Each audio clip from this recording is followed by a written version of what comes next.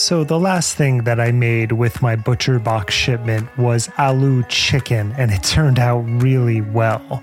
One of my favorite things is to get the shipment and then open up the New York Times cooking app and see what I want to create over the next few weeks. It helps my creative cooking chops, and both my wife and I really enjoy it. ButcherBox offers a variety of high-quality cuts at an amazing price, plus they have exclusive member deals, and they also have their own recipes, although I am preferential to the New York Times app, but that's just me. And you can sign up today at butcherbox.com/conspirituality and get their special deal. ButcherBox is offering our listeners a free for a year offer plus an additional $20 off. So for that year, you can choose salmon, chicken breast, or steak tips free in every order for a year. Sign up today at butcherbox.com/conspirituality and use code conspirituality to choose your free for a year offer, plus get $20 off your first order. If you're a fan of workplace comedies like The Office or satire like The Onion, then I have a podcast that I know you'll love. It's called Mega. Mega is an improvised satire from the staff of a fictional mega church. That's the premise. Each week, the hosts, Holly Laurent and Greg Hess, are joined by guests, people like Cecily Strong or Jen Hatmaker, to portray characters inside the colorful world of Twin Hills Community Church, which they describe as a mega church with a tiny family feel. The result is a sharp-witted and hilarious look into the world of commercialized religion, using humor to cope with the frightening amount of power that church and religion have. So I very much recommend you checking out Mega's episodes, like the one with Saturday Night Live's Cecily Strong, playing CeCe String, a hilarious character who's fresh out of jail, and also comedian Jason Mantzoukas. You may find yourself dying of laughter and perhaps inspired to take an improv class yourself. Mega is able to keep you laughing as you think and reflect about the world we live in. You can find Mega on Apple Podcasts, Spotify, or wherever you listen to podcasts.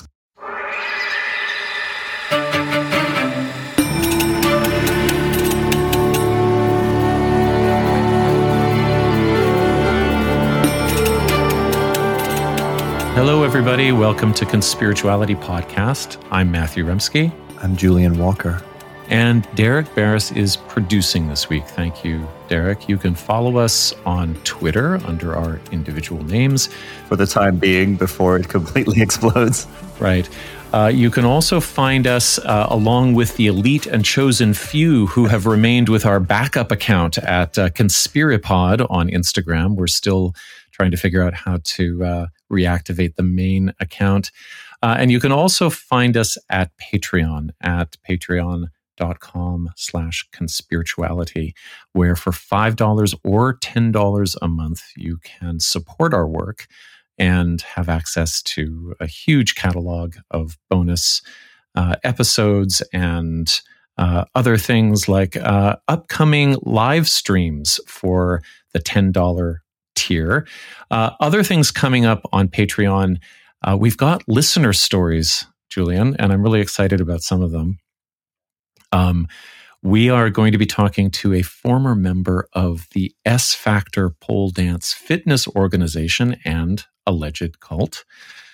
We're going to be speaking to a listener who will tell us a story about what it was like to grow up with a parent obsessed with the Satanic Panic. And possibly, this is almost confirmed, but confirmed enough that I'm comfortable speaking it out loud.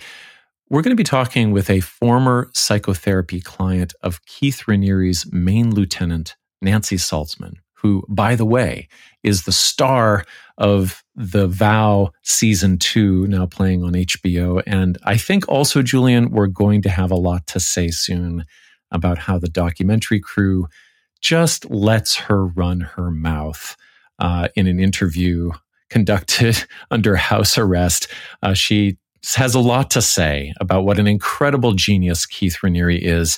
And it looks like, so far, I've seen 2 episodes, she's given very little pushback. Have you seen any of this yet, I've Julian? seen some of it. Yeah. It's astonishing.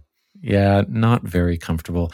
We also have an upcoming series of down and dirty profiles on some real shit-gibbon conspirituality influencers. We've been tagged on forever by listeners and followers, but we haven't fully covered. And then, as I mentioned, for that second tier, we're going to be making extra bonus materials and hosting 2 live streams per month. Yeah, so we'll be doing those live streams. And then in addition to that, you've probably noticed if you already are involved in our Patreon space on the web, that we're starting to put up little videos just talking about our process, what we're thinking about as we approach an episode, or some thoughts we may have after an episode, why we're excited about a particular guest, what came up for us in reading their book, or, in the process of thinking about talking to them. And I'm actually finding that that's really useful in terms of how we think about our episodes.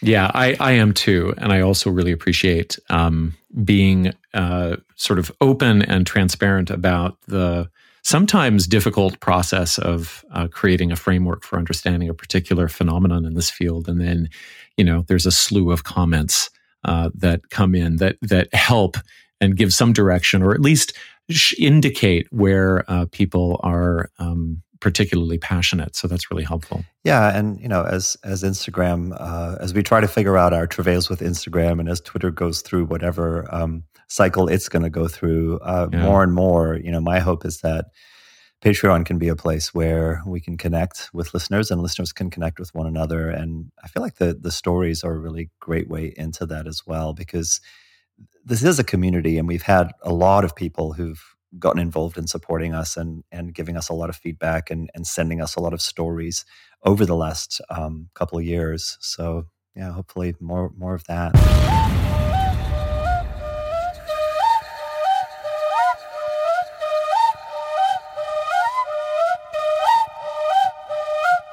Conspirituality 128, The Trauma of Caste, with Thenmozhi Soundararajan. So this is a special one today, and instead of formal show notes, Julian, I think you and I can just reflect a little bit on what we heard when we both sat down with Thenmozhi, talking about her book, which is just out, I think, today, perhaps, or very close to today, through North Atlantic Books and Penguin Random House. It's called The Trauma of Caste, a Dalit feminist meditation on survivorship, healing, and abolition. And I'm just going to open with this. I think that this is a really important book for our beat because, as you've pointed out at length, conspirituality depends very heavily on what we call spiritual bypassing, which is the habit of using spiritual ideas and practices to obscure or prematurely solve real-world problems up to and including trauma. So, is that a good shorthand, Julian? Oh, yeah. I mean, I think spiritual bypass generally grabs the shiny new belief that will avoid complexity or vulnerability or actual learning and growth. And then it often will frame any cognitive dissonance or the perception of logical incoherence as being something that you have to overcome in the name of killing your ego.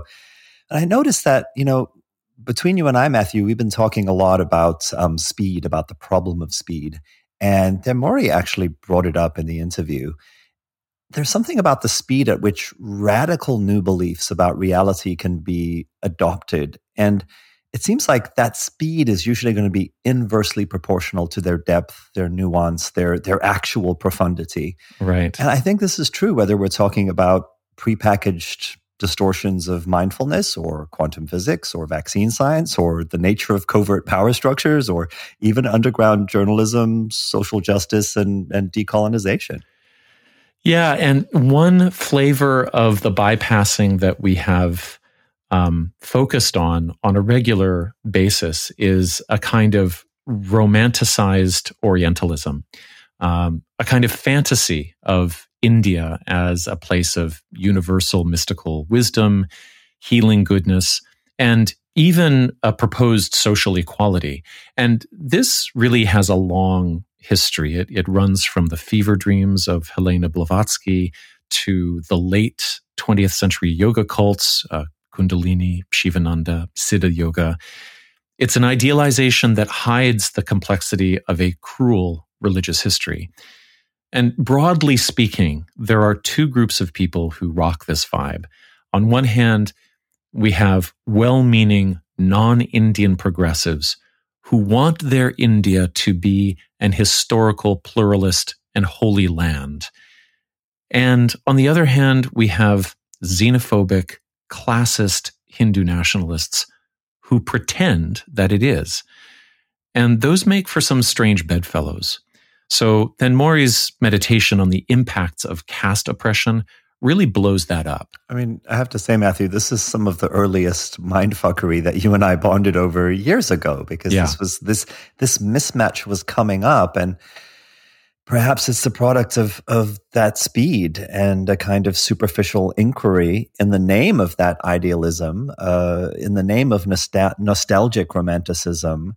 And we spend a good deal of time in our book pointing out that this is foundational to fascist movements. Yeah, and what's happened over the past 10 years in the yoga world specifically, I would say globally, global north, is that there's been a whole sector of social justice aware yoga people who have taken up, first of all, the mantle of cultural sensitivity, and rightly so, but I would say in a fairly naive and sometimes misguided way. And a lot of this started with discussions around cultural authenticity versus the sort of aesthetics of superficial, practices. And then came discussions around cultural appropriation, which were a little bit more difficult. And then the politics of decolonization entered the chat room or the Facebook threads maybe 5-6 years ago. And this has brought up a lot of fruitful soul searching amongst non-Indians who are considering for the first time how their understanding of South Asian spirituality has been informed by the colonial gaze. But the discourse was also plagued by a ghost. And it's a kind of absence that I think Thenmozhi's book is filling in. Because from the Indian side, it was largely driven by a century of upper caste or caste apologist influencers who presented disciplines like yoga and Ayurveda through a contradiction that their non-Indian followers just couldn't see.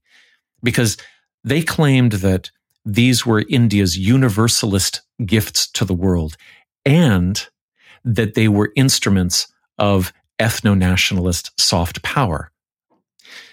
And what that all led to was some very naive non-Indian progressives thinking things like, Sanskrit was just a uniformly holy universal language, or that they would organize events to support Narendra Modi's International Yoga Day, completely oblivious to the fact that caste-oppressed people in India have historically been banned from listening to or learning about or speaking Sanskrit, and that, Modi and his colleagues are sitting in lotus posture at the top of a Hindu nationalist pyramid, supported by neo-fascist elements. Yeah, and enabling a lot of rhetoric and then a lot of violence against Muslims within India as well. Yeah.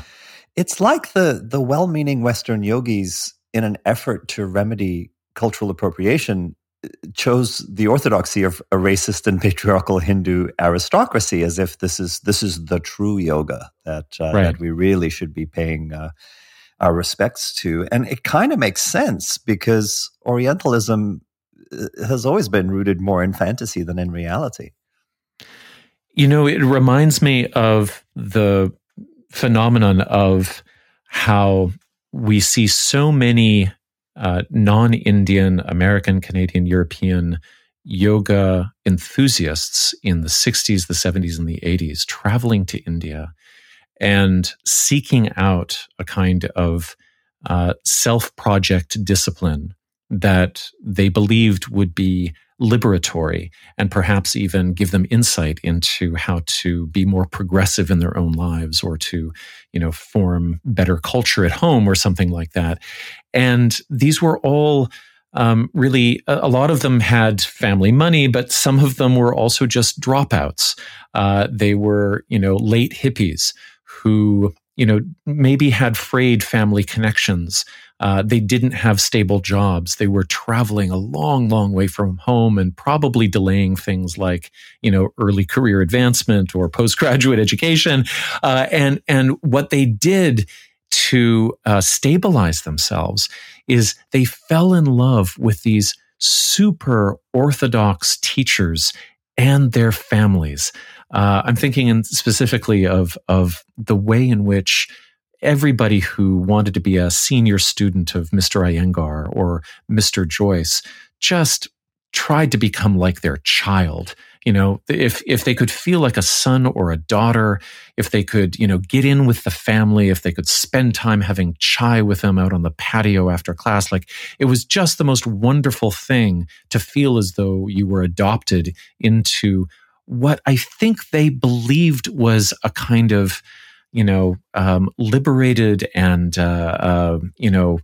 relationally sound family structure, but it really what they were encountering was something extremely conservative in relation to where they were coming from. Yeah, so you have the irony of these countercultural kind of malcontent, LSD dropping, open-minded people who thought there was nothing for them in the oppression of American society, but who were largely unoppressed, by the way, right, finding their way into these actually super conservative systems. It always struck me with regard to how the Hare Krishna movement became, was one of the first exports from India to really become popular in the U.S. I was like, wow, these are real, conservative fundamentalist religious adherents. And yeah, there's something about that paradox where people get to feel as though they've dropped out while they've also bought into something super rigid and super, they've bought into a tradition for the ages, but it's not theirs, so it's okay somehow. Yeah. So I found a substitute parent. Yeah, and I found a substitute family structure and culture. And somebody who would give me rules. Yeah, and a tradition. Right. But they're giving me rules, but it's cool because they're not white people somehow. They're not white people rules. They're about how to orient myself to the divine. They're about how to stand up straight. They're about how to enliven my entire body so that it can be a conduit for God. Yeah, they are good rules. They are really good rules, and I'm going to follow them with all of my heart. Yeah, it's clean your amazing stuff. Stand up straight, clean your room, and then eat your dal and do your bhakti, right? Right, exactly. And okay. Well, I mean, since the pandemic and starting this project, I don't know about you, but most of my work in the yoga world has evaporated. And, in general, that's appropriate for me. And, aside from the precarity of it, but I've already reached out to my most progressive colleagues in that world, my dearest friends, to tell them that this is a book they've been waiting for, because I just think it begins to clear up a lot of confusions that a lot of us have intuited for a while. Can you imagine, Julian, what your yoga culture might have looked like if you and your friends had come across this book in your 20s? Yeah, it definitely would have been really, really different. I mean, I'm kind of a weird person to ask because I always felt uncomfortable with the yoga scene in LA in general. I felt there was this false piety and this pretentious, spiritual materialism that was going on with it, and all of the spiritual bypass stuff. So I always had a conflicted relationship to it. But of course, I can't wait to refer this book to my yoga contacts. For me personally, this conversation that listeners are about to hear is just immensely touching and powerful to me. It resonates so strongly. What she's talking about with apartheid in South Africa as this really explicit structure of social stratification and dehumanization of people who are completely lacking in power and material wealth. I can't wait for how people are going to respond to this. Well, here's our discussion with Thenmozhi Soundararajan, and here's to another pathway out of the fever dream of conspirituality, where spirituality is always dissociated from history, material realities, and questions of justice.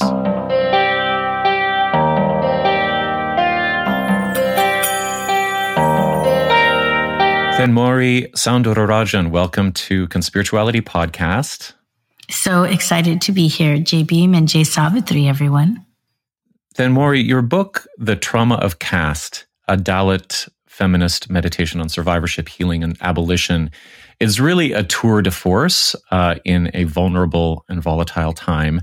And a lot of our listeners have begun to take ownership of just how tangled the Orientalist history of wellness and global spirituality is.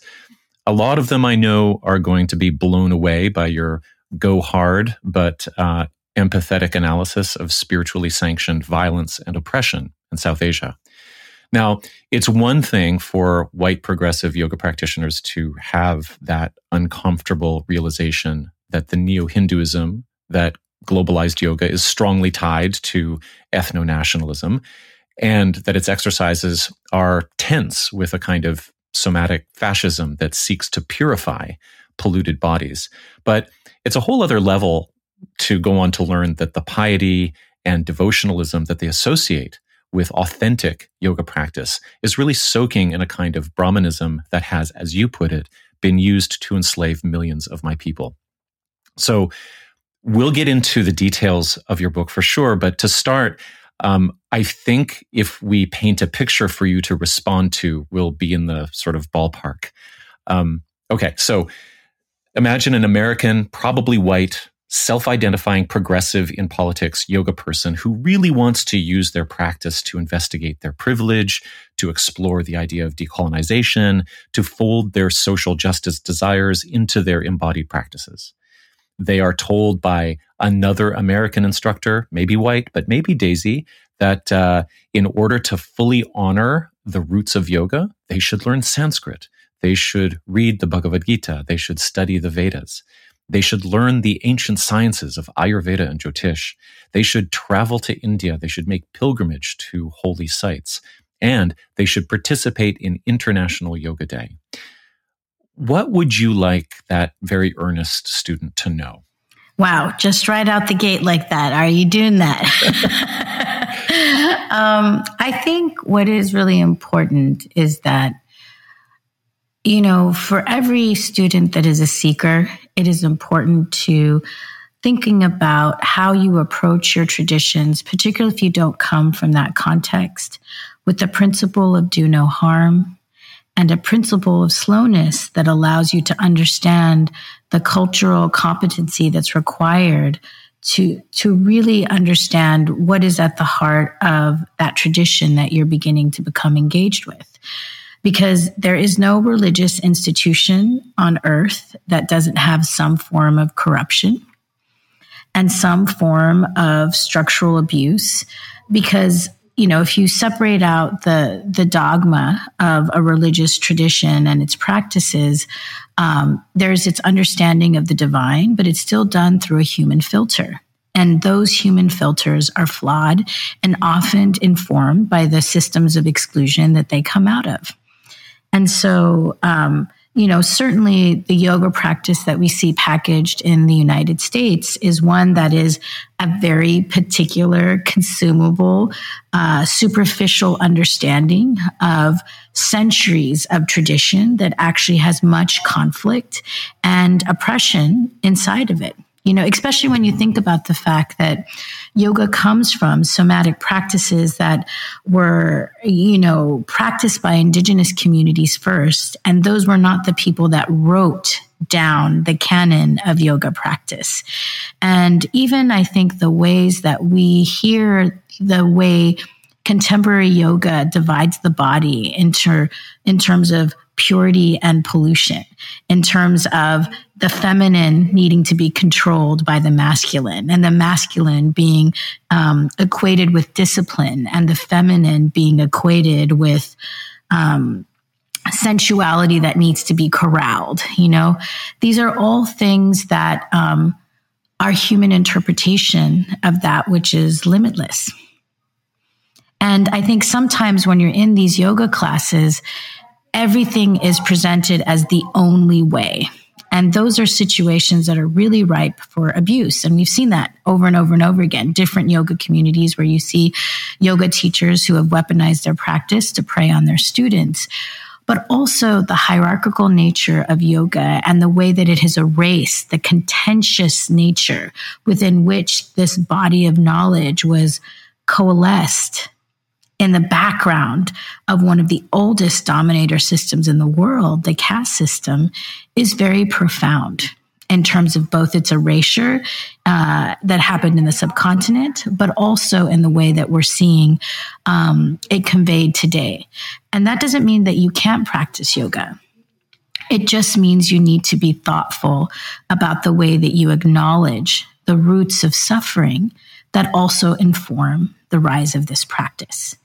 And that's a complicated thing to do because most of the times when you're in a yoga class and people are like, we need to talk about white supremacy or we're going to talk about decolonizing, it's 5 minutes either at the end of practice or the beginning of practice. And maybe it's like a throwaway session of a yoga teacher training. But that really speaks to the fact that we cannot franchise liberation. We cannot franchise mindfulness that doesn't allow for depthful exploration, both of the teachings that we're trying to incorporate, but also the communities we're trying to build through these practices. So I think that for that earnest student, I would say be a seeker, but be aggressive in your seeking. Do not take the easy way. Look beyond what is told to you and also be open to when you hear contradiction. And that contradiction is an opening oftentimes to systems of exclusion and to communities that have been marginalized, even by the teachings that are the most dear to you. Speaking of roots and teachings and communities, turning to your history and influences a little bit, I wanted to ask about some basic figures or some central figures in some basic terms. Dr. Cornel West compares you to Dr. Ambedkar, and you refer to Ambedkar repeatedly. Can you give us a brief thumbnail of who he was?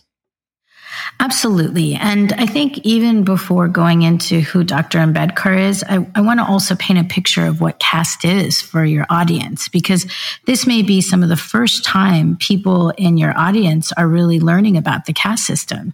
And the way to think about it is that, caste is a system of exclusion as large as race and has its roots in scripture and is thousands of years old. And it has been running in the subcontinent in various forms across many different religious traditions, but it had its roots in Hindu scripture, but is now found in all communities of religious practice that have a South Asian foundation. And so, when I think about who Dr. Ambedkar is, he is this once in a generation historical figure that I think really should be on the liberation altar of anyone that has figures that inspire them in their practice, because he was like our Martin Luther King and Malcolm X, and Ruth King and Resmaa Menakem all rolled into one because he was someone who understood the plight of people that were oppressed by caste. And, within the caste system, you have this hierarchy where there's people at the top that wrote these scriptures that were the Brahmin castes. And then you have all these other categories, but there is a group of people that were deeply oppressed by caste and were told to be spiritually defiling to others and therefore called untouchable. And we said, no way are we untouchable. No one gets to decide our position towards the divine. And we call ourselves Dalit, or we call ourselves the other religions that we might have converted into. And also, you might also have heard the term caste oppressed. And so Dr. Ambedkar really took up the mantle of the freedom of all caste oppressed people, and really said it is time for us to fight for human dignity. And throughout his career, he did this in so many different ways. Like he was a lawyer and an economist and a historian, and he was one of the first Indians to study abroad and got degrees at the London School of Economics and Columbia University. But also, quite crucially, he was the architect of the Indian Constitution, which was the first series of laws in South Asia that were written by a Dalit person, which is why they centered freedom for all peoples. And from that place, he went on to fight these incredible desegregation campaigns to desegregate temples and water tanks and roads, because again, caste is also like an apartheid. So imagine living in a society where Dalits live in separate parts of a village, or don't have access to clean water, or have separate places of worship because of the way that we're ritually shunned. Dr. Ambedkar threw all of that out and led these massive, massive campaigns for our freedom. But also crucially for your listeners, which is why I think he should be on everyone's liberation altars, is that towards the end of his life, after he, fought political and economic and social battles, there was the terrain of the spirit that he also felt that needed to be addressed. And so he ultimately, one of his last political acts was to convert to Buddhism.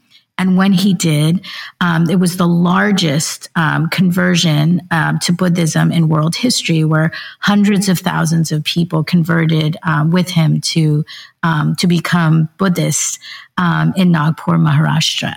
And his commitment was really, launched a very powerful movement of socially engaged Buddhists, and is, one of the most current socially engaged Buddhist movements today. So his model is so incredible. And in my book, I actually feature other caste abolitionist ancestors that also approach religious reform, political reform, and social and mental reform in terms of addressing this issue. And there's just a bounty of beautiful thought and spiritual liberation in all of those thinkers. Now, Dr. Ambedkar did not coin the term Dalit, but he popularized it. What does it mean? So Dalit means one who is broken by oppression. And, and in many ways we have interpreted it to be also resilient. And the reality is that at this point, caste oppressed people refer to themselves with many different names, and a key tenet of the ideology behind the caste system, which, you mentioned earlier, Matthew, which is Brahmanism, named after the top caste that developed, this hierarchical model, is that so much choice is removed from you. And, I think that the most powerful thing that caste oppressed and Dalit people do when they first leave behind this system of oppression and start to claim their human dignity is their choice of their identity. So for folks who are starting to encounter caste oppressed people for their first time, they may be using the term Dalit, which is a term that I use. Some people identify by the religion that they now identify with. So they might say that I'm Buddhist, or I'm Ravadasya, or an atheist, or other times they might even use their caste name. It's very specific to each person, and people are very passionate about their choices around it because we were named untouchable and an epithet first. So it's like one of those wounds that are so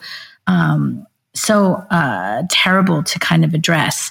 And so I think what's really helpful, like when you're trying to create, equitable practices in your sanghas, is that as opposed to naming people's castes or asking them, create spaces that allow people to self-identify, because they know that there's safe refuge there, and then you'll learn the reasons why people name themselves for that reason. And it's a powerful way to build community across this great dominator system. Thenmozhi, can you tell us what is Brahmanism and how does it show up in modern India and in the diaspora? So Brahmanism is a very profound ideology that I think anyone that is a practitioner of dharmic traditions should really become aware of. And just like when we are looking at and discussing anti-Blackness or racism, you can't really talk about those terms without looking at the animating ideology that allowed people to become racialized, and that is that of white supremacy. Similar, the logic of caste that created this bizarre hierarchy where there's, castes at the top, and then there's like other castes that come at the bottom. And, it divides people up into, the pure and the impure, and into these social categories that are fictitious, right? That ideology is Brahmanism.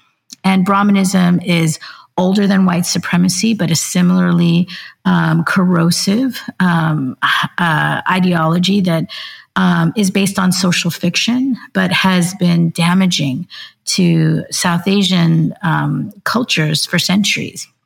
And under Brahmanism, there is this idea that certain castes have a greater divine right, and also that, certain castes are more pure in their professions.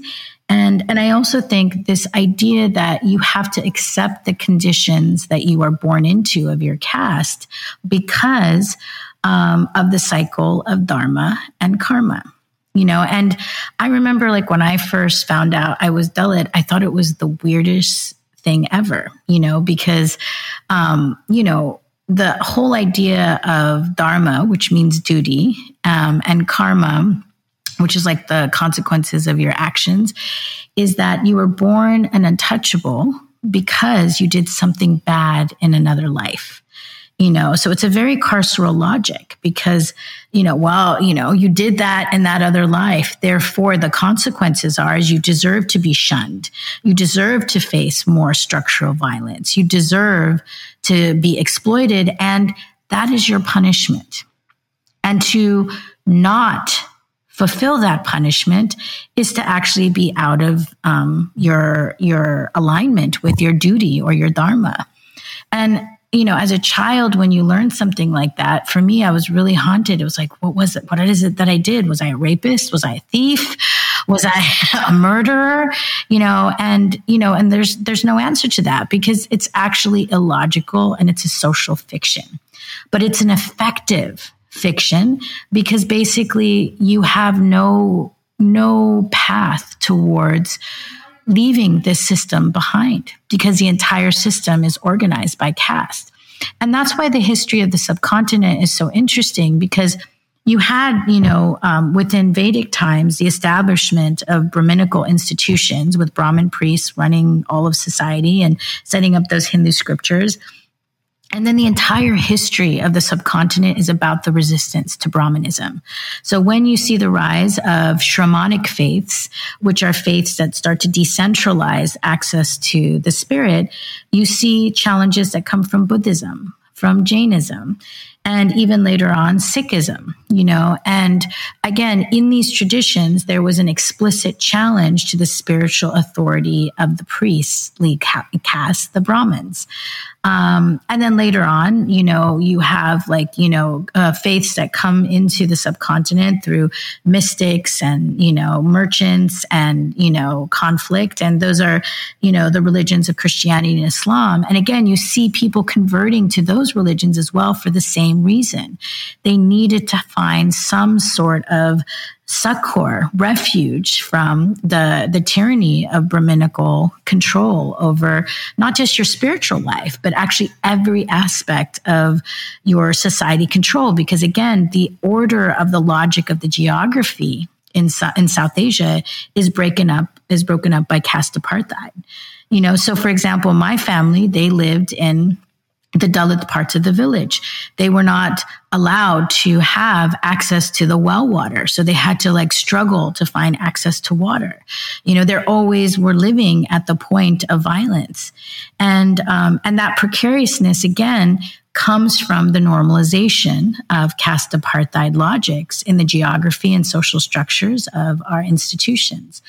So Brahmanism, especially the way that we understand it now, is much larger than its origins. Because again, it had its origin in scriptures from Hinduism, but there are many aspects that are Brahminical now that go beyond that religion. And so people use Brahmanism like a term like white supremacy to kind of analyze how much are caste dynamics impacting institutions that you might be looking at. And Matthew, I know that we talked about this earlier. It's one of the reasons why caste oppressed people talk about when you want to decolonize something. If you're trying to decolonize something in the South Asian context, you have to first de-Brahmanize and then decolonize, because that is the original dominator framework that actually oppressed millions of people.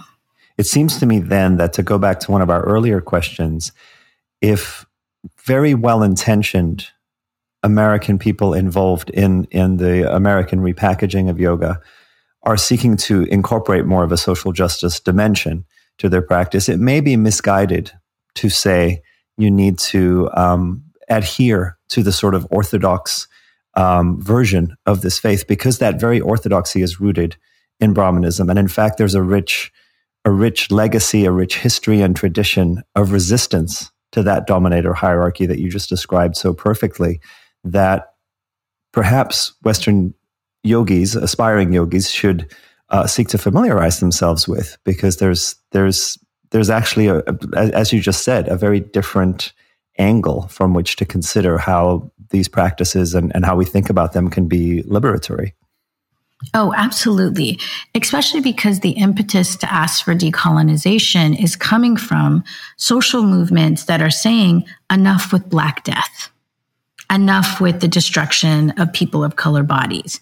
So you cannot have that impetus to mitigate harm in terms of racial violence and be totally ignorant to the caste violence that is occurring even today. And that's why I think, there are things big and small that people can consider about de-Brahmanizing. Because again, I'm not speaking from this as someone who was not raised Hindu. I'm actually was raised both Hindu and Christian. Now I'm a Buddhist, but as a seeker, I've been part of many religious traditions and practices, because at the core of my experience was really trying to create a pathway where I could reclaim my own divinity. And also knowing that began with asserting that I was a survivor of religious abuse. Because systems like this are abusive at their core in terms of the spiritual domain of caste oppressed people, because we are locked out of our pathway towards the existential. And I think about that even in my own pursuit of yoga. And I think, Matt, we talked about this in our pre-interview. I was a yoga practitioner in my 20s for about 4 or 5 years. And I actually gave it up because I couldn't reconcile the practice anymore because of the way I had white and dominant caste yoga teachers shoved down my throat Brahminical practices. And I would go with such an earnestness. Like, I was actually an earnest yoga student who was struggling with these issues. And, things that people don't even realize are exclusive to caste oppressed people. For example, many yoga classes begin with the Gayatri mantra or some form of Sanskrit chanting. And I was very deeply in conflict in participating in those mantras because, as a language, Sanskrit was actually very exclusive, particularly in those early days of Vedic scripture. And part of it is that, if you read a text like the Manusmriti, there are specific codes in that law that basically say if a caste oppressed person listens to the law in Sanskrit, we would have lead poured in our ears and our tongue cut out. And so it was, when I would read those scriptures, I would just feel like such a deep wound in my body. I think I felt it in my gut. I felt it in my heart. I felt like a chill. And I would read it again, just because it's like something, when you see a law that's written so horrifically like that, your mind can't comprehend it. And then I would imagine, like, what did my ancestor feel and express when they knew this. And of course, they did not have the privilege of being able to read it, because part of the oppression of caste oppressed people is that if you are forbidden to read the laws that govern your oppression, you actually don't know the domain of the terror that's being prescribed to you, right? So to go to a yoga class then where you're told that we have to do the Gayatri Mantra, this is going to be our process to free ourselves, I would just think about saying those words and how my ancestor couldn't say them, and I would be in conflict, and I could feel my heartbeat, rise in that conflict, and I would just try to shove it down. I wouldn't listen to myself, which is actually counter to what you're doing in somatic practices. It's all about integration and listening. I could not settle. And then I would go up to teachers and I would bring up, I'm caste oppressed. I'm really struggling with this. Like, what would you say? And they would just repeat back Brahminical texts to me. It's like, well, Sanskrit is one of the holiest languages. Just saying it will actually transform and clear your vibration. And I was like, in what way? What is the I was like, and this is someone who's from, Lancaster, California, asserting this random garbage about something that they clearly did not know anything about. But also the divine doesn't work like that. It's not one language through which people are going to be transformed. It's actually the integration of ourselves. It doesn't need the filter of one specific, cultural practice to do that. I know that now. But in my 20s, it was so wounding. And then I would also have yoga teachers that would just say such garbage. I remember this one class, and it was a tantric Shaivite tradition. And you probably know more about that than I do, because I think both of you guys are teachers in that capacity. But this one guy was talking about how in his tradition, the old masters used to go be with the indigenous Adivasi women in the hills, and they would practice sexual congress with them during their periods, and it had to be only Adivasi women because they were the ones that were only free enough to be able to do it. And he would just and it was like a way of sexually fetishizing these South Asian Adivasi women. And the narrative being told in these patriarchal lineages is that the women were just there to be fucked. And the men turned that congress into spiritual mystical knowledge, and then created cults, in the way when they're teaching this story, so that young women that are taking those classes aspire to be in a relationship with their teacher in a similar way. And I was just watching this and thinking about this, and I was like, this is just fucking garbage, especially because I know Adivasi women, I know Adivasi traditions, and this is not how rematriation occurs. And it's not like a woman is a receptacle for your spiritual illumination and then you just throw them away. We are ourselves, our own divine power. And the fact that was so erased in the telling, it was like the worst game of spiritual telephone I ever saw through the lens of white supremacy and Brahmanism and also stupidity. But also I was watching the other students around me lose their critical thinking and not be able to say, that doesn't sound right. Do women actually just lay down and take your semen in this way and think about this as the practice? Get out of here. Because, that particular yoga studio was really obsessed about telling people when to have sex, how to have sex. And this sounds really weird, but there are a lot of yoga traditions that try to socially control the body in this idea of purity and pollution. And that's why I'm saying that I think that it's a mess. And I think that in many ways, we have to be empowered to democratize access to the divine. We have to be fearless in our ability to use our own experience to be able to judge whether or not we're in an ethical, accountable practice. And also, are we not doing harm? Because I've seen a lot of yoga teachers lack so much self-reflexivity that they do not know the harm that they're creating in multiple realms. I need to follow up on three things. You've given us so much. One is Is there a brief definition for our listeners of Adivasi? Yes. So, in the South Asian context, there is, as I talked about in the caste system. So again, caste has this model where if you think of like similar to the racial pyramid, there are Brahmins that are at the top that are the priests. And then you have several other categories. Underneath the priests are the ruling caste, which are the Kshatriyas. And then you have the merchants who are the Vaishyas. And then you have the Shudras who are like the peasants. And then outside of that whole system, you have the people that were seen as untouchable. And those are the caste oppressed. And that's what my community is from, And again, we don't use the term untouchable for us. We use the term Dalit or our other preferred terms, whether it's Ambedkarite or Buddhist or our own caste names. And then you also have people that are outside of the caste system that never got circumscribed within it, that are from South Asian indigenous tribal backgrounds. Some of them use the term Adivasi. Some of them prefer to use the term scheduled tribe or tribe, which refers to their government designation. Or they might just use their tribal name.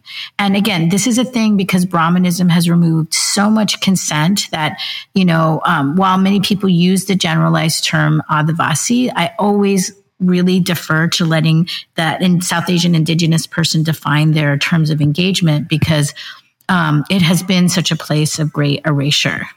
The second thing that I wanted to follow up on was when the California yoga teacher is asking you to recite the Gayatri mantra, and then they are dharma-splaining to you why you should do it.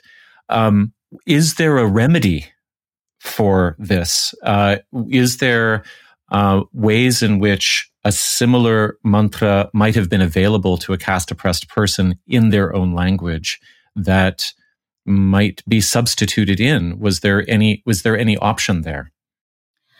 No, there was just actually never an ability to challenge the use of Sanskrit or prayer to a particular god.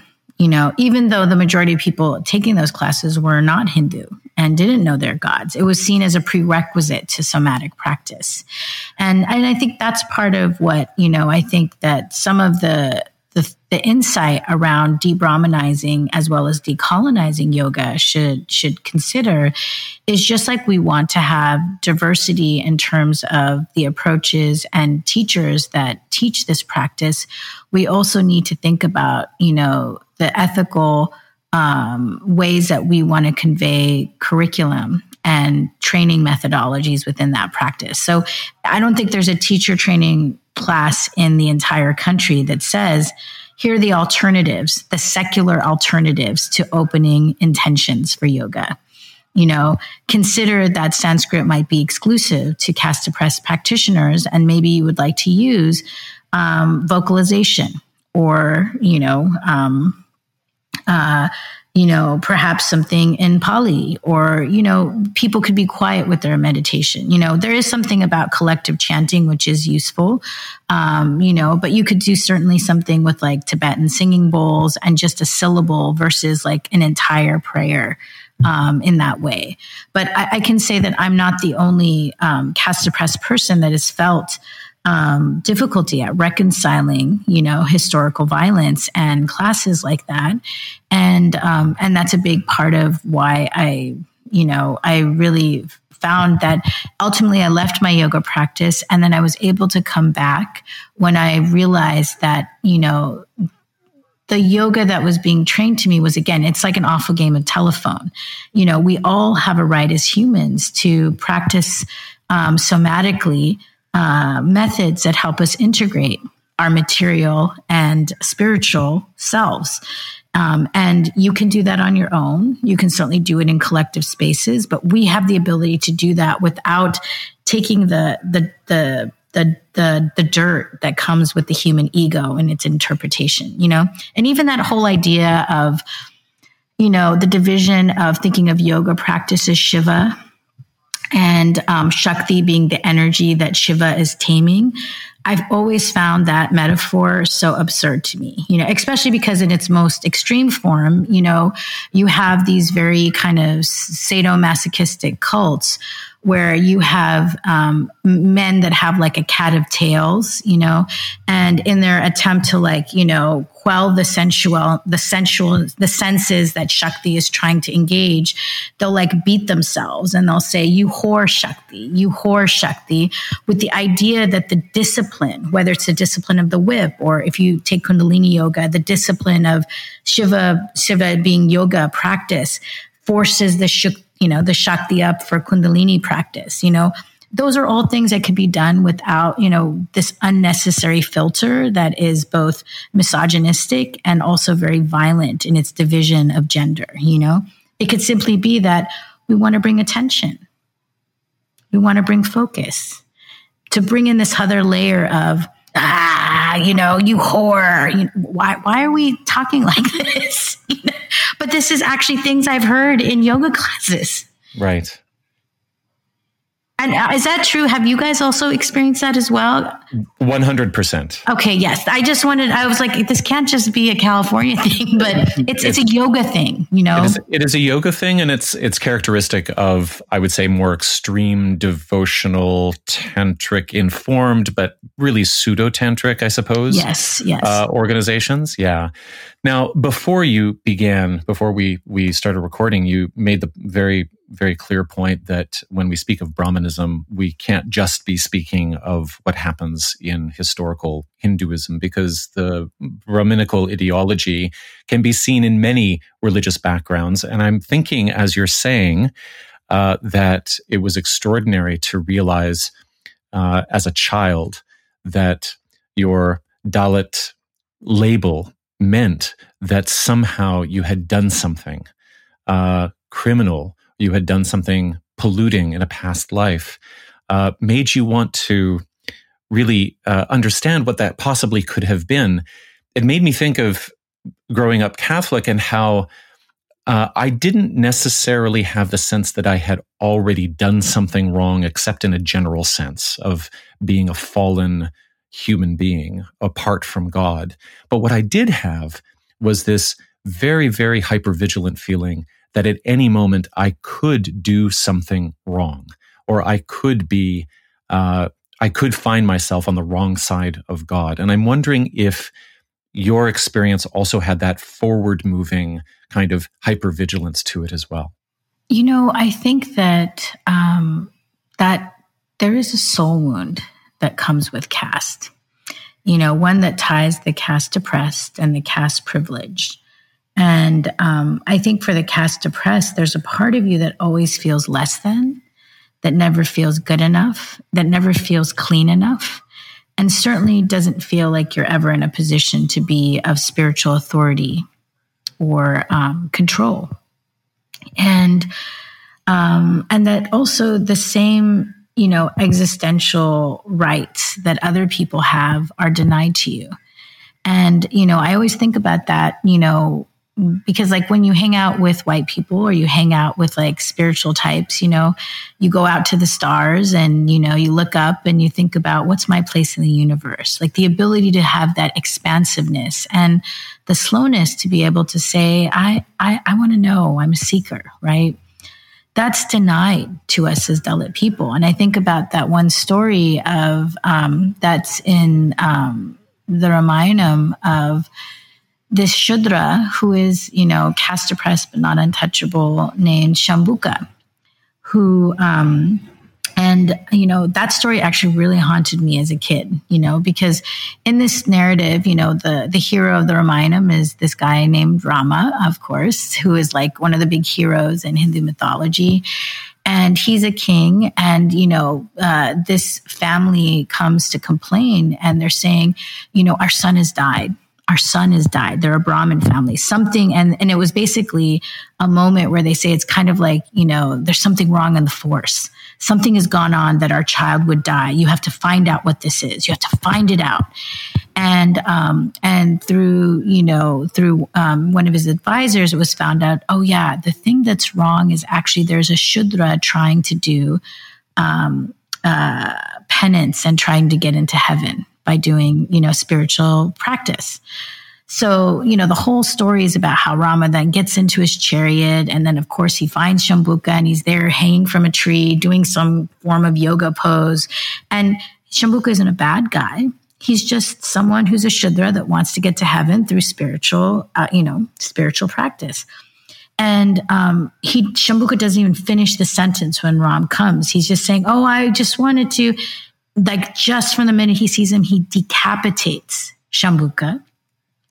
And the moment that Shambhuka is decapitated, the child of the Brahmin family that had fallen ill or had died wakes up and comes to life. Oh my gosh. And I remember as a kid thinking, reading this story and thinking about the fact, what did he do wrong? All he wanted to do was to get to heaven.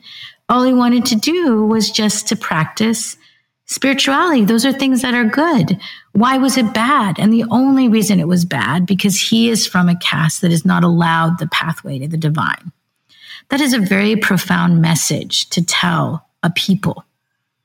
And that's why this book is so radical, because there are very few books that come from the South Asian subcontinent that you have a Dalit woman, let alone a Dalit feminist woman, articulating a pathway of spiritual equity and political agenda that addresses the wound of Brahmanism and caste.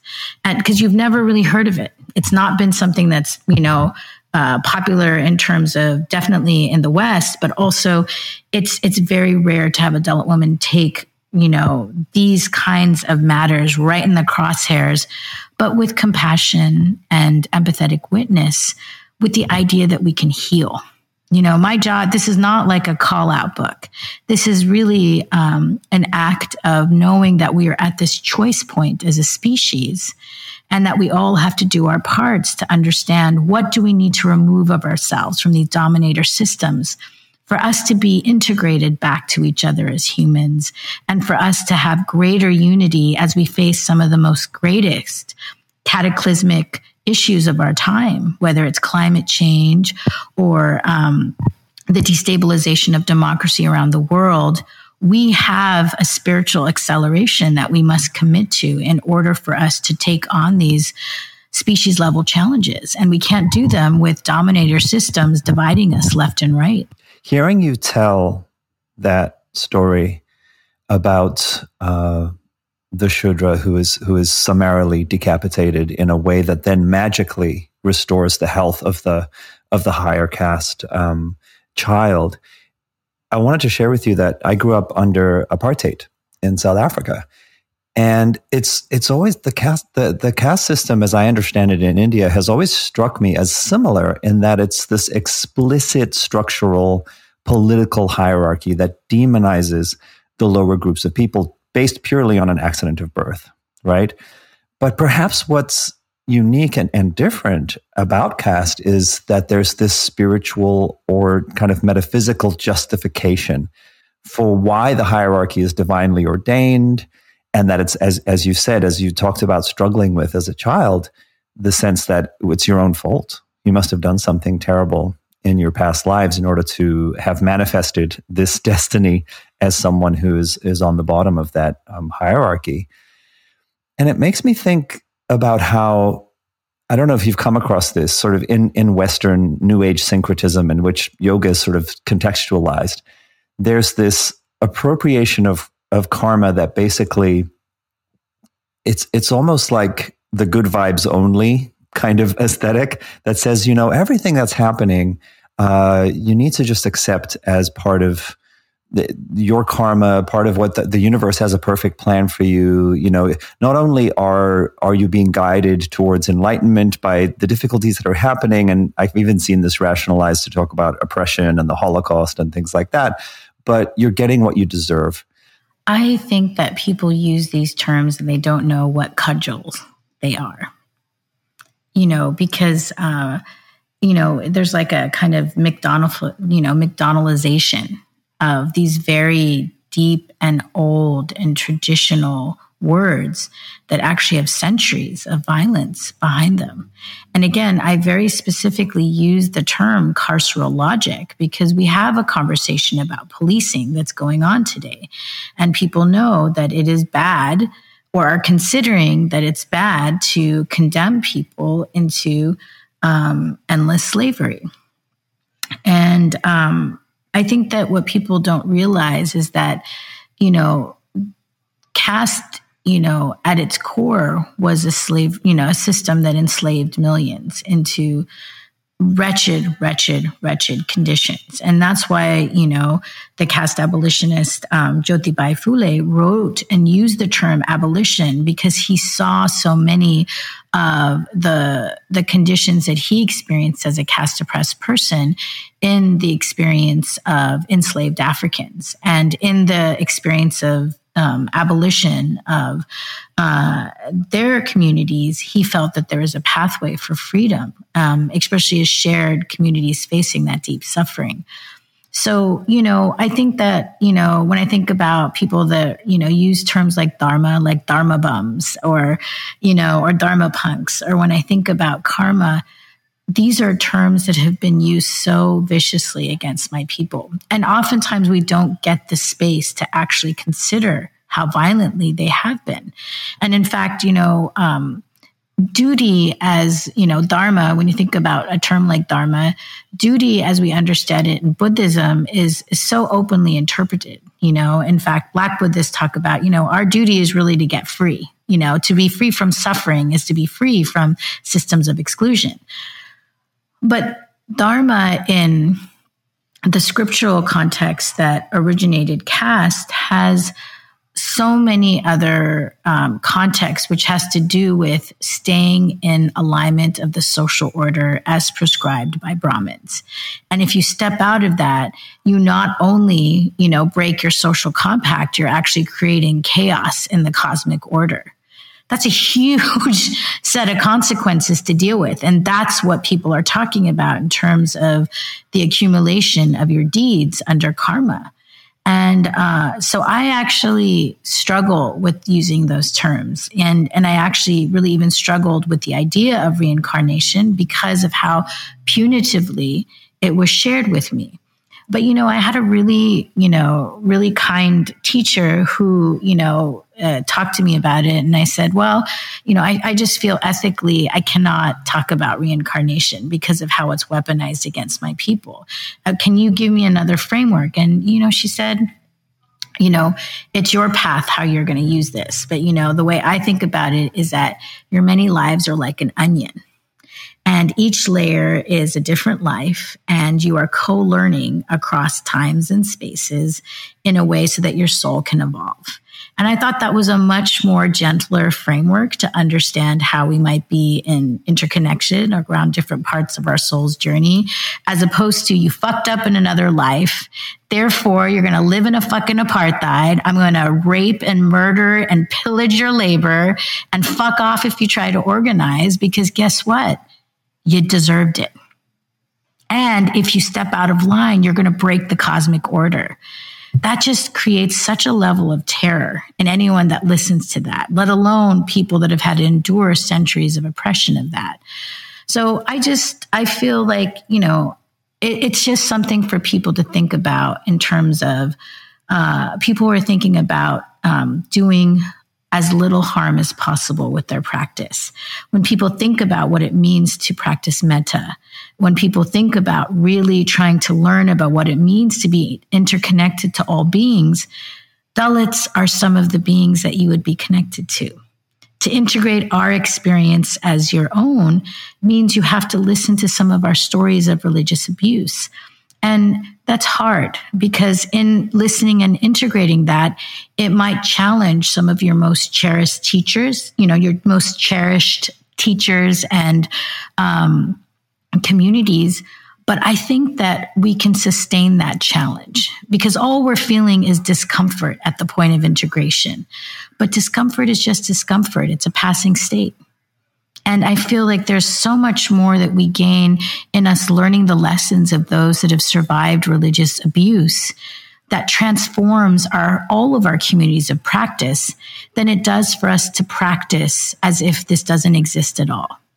Because what we do then is create communities that are prone to predation and abuse and other sorts of bad things, which we see all the time in American yoga communities.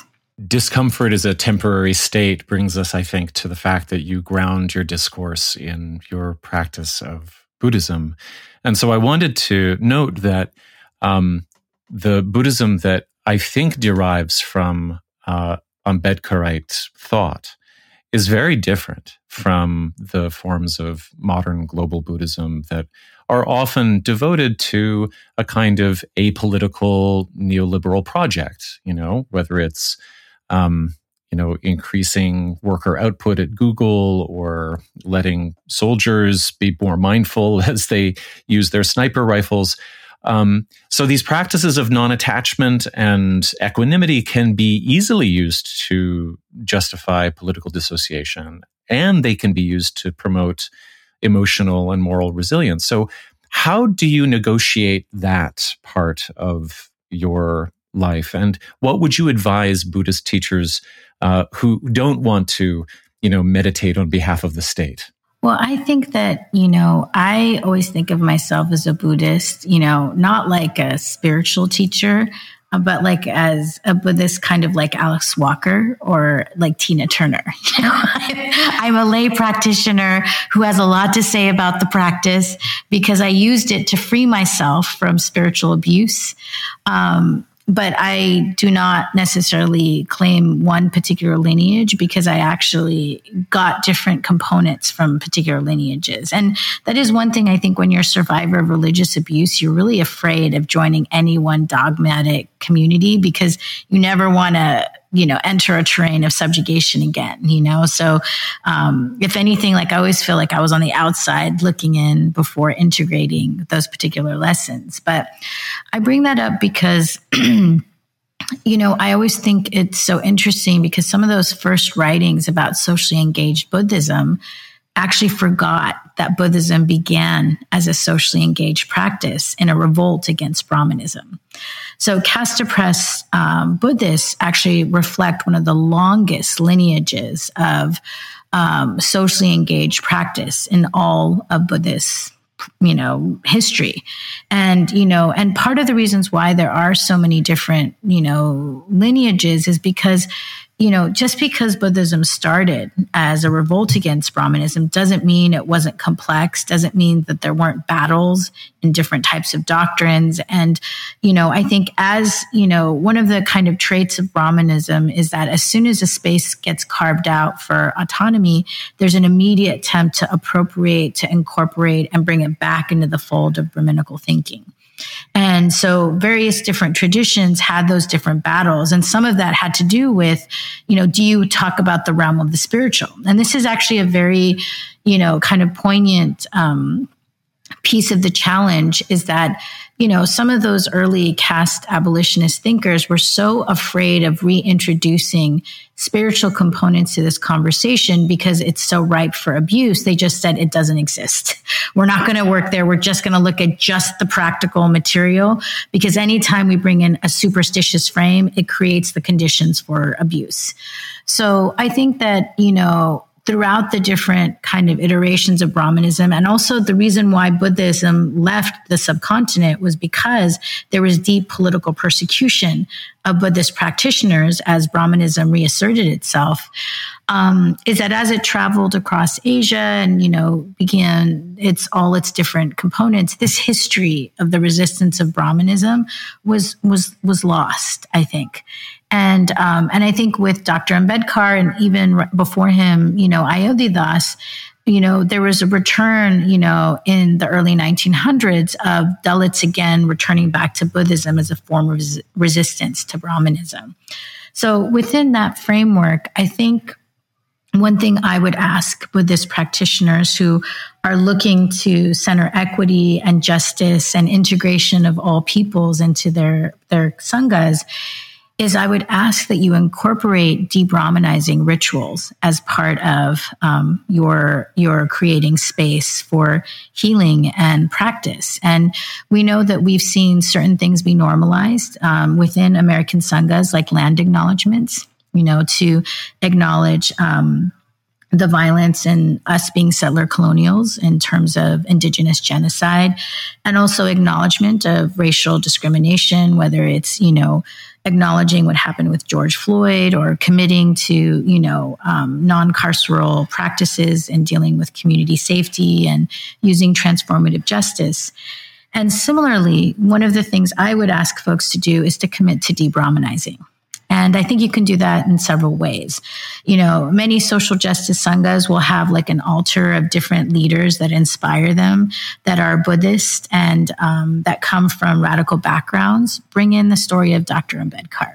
That is a beautiful, beautiful story that is very inspiring in terms of the transformation for millions of Buddhists today. I also think that you can work to commit to celebrating holidays that lift up caste oppressed people. So even celebrating, Dalit History Month in April, or if you have, Buddhist holidays that you're celebrating, reach out to the Buddhist community of practice in your city. And there are Buddhists that are Dalit everywhere who often rent or use other sanghas because they don't have their own spaces, but integrate them into your community conversations or interfaith practices. And also, I would say, don't be silent as we see the unfolding tragedy that's existing in South Asia related to the rise of ethno-nationalism and multiple genocides. And I think sometimes, we as Buddhists, because, Buddhism gets that pass of being like the peaceful religion, the mindful religion, we forget that there was 2 genocides in Buddhist names in South Asia. One in Sri Lanka with Tamil, the Tamil genocide, and most recently in Myanmar with the Rohingya people. So we actually have to speak out deeply about the violence that is being done in our religious names. And it can feel awkward and uncomfortable because if you are from a Buddhist practice that has bantajis or priests, like you don't question that process, right? But we have to actually question and hold accountable the violence that's done in our name. And to center survivors from those experiences, to sign letters or be part of processes where Buddhists are also aligning with other communities to ask for accountability and genocide is so crucial. And then, of course, there is the current genocide occurring in India, which is also tremendous under Hindu ethno-nationalism. That is a profound, profound thing to be observing, and we cannot afford to be silent about it.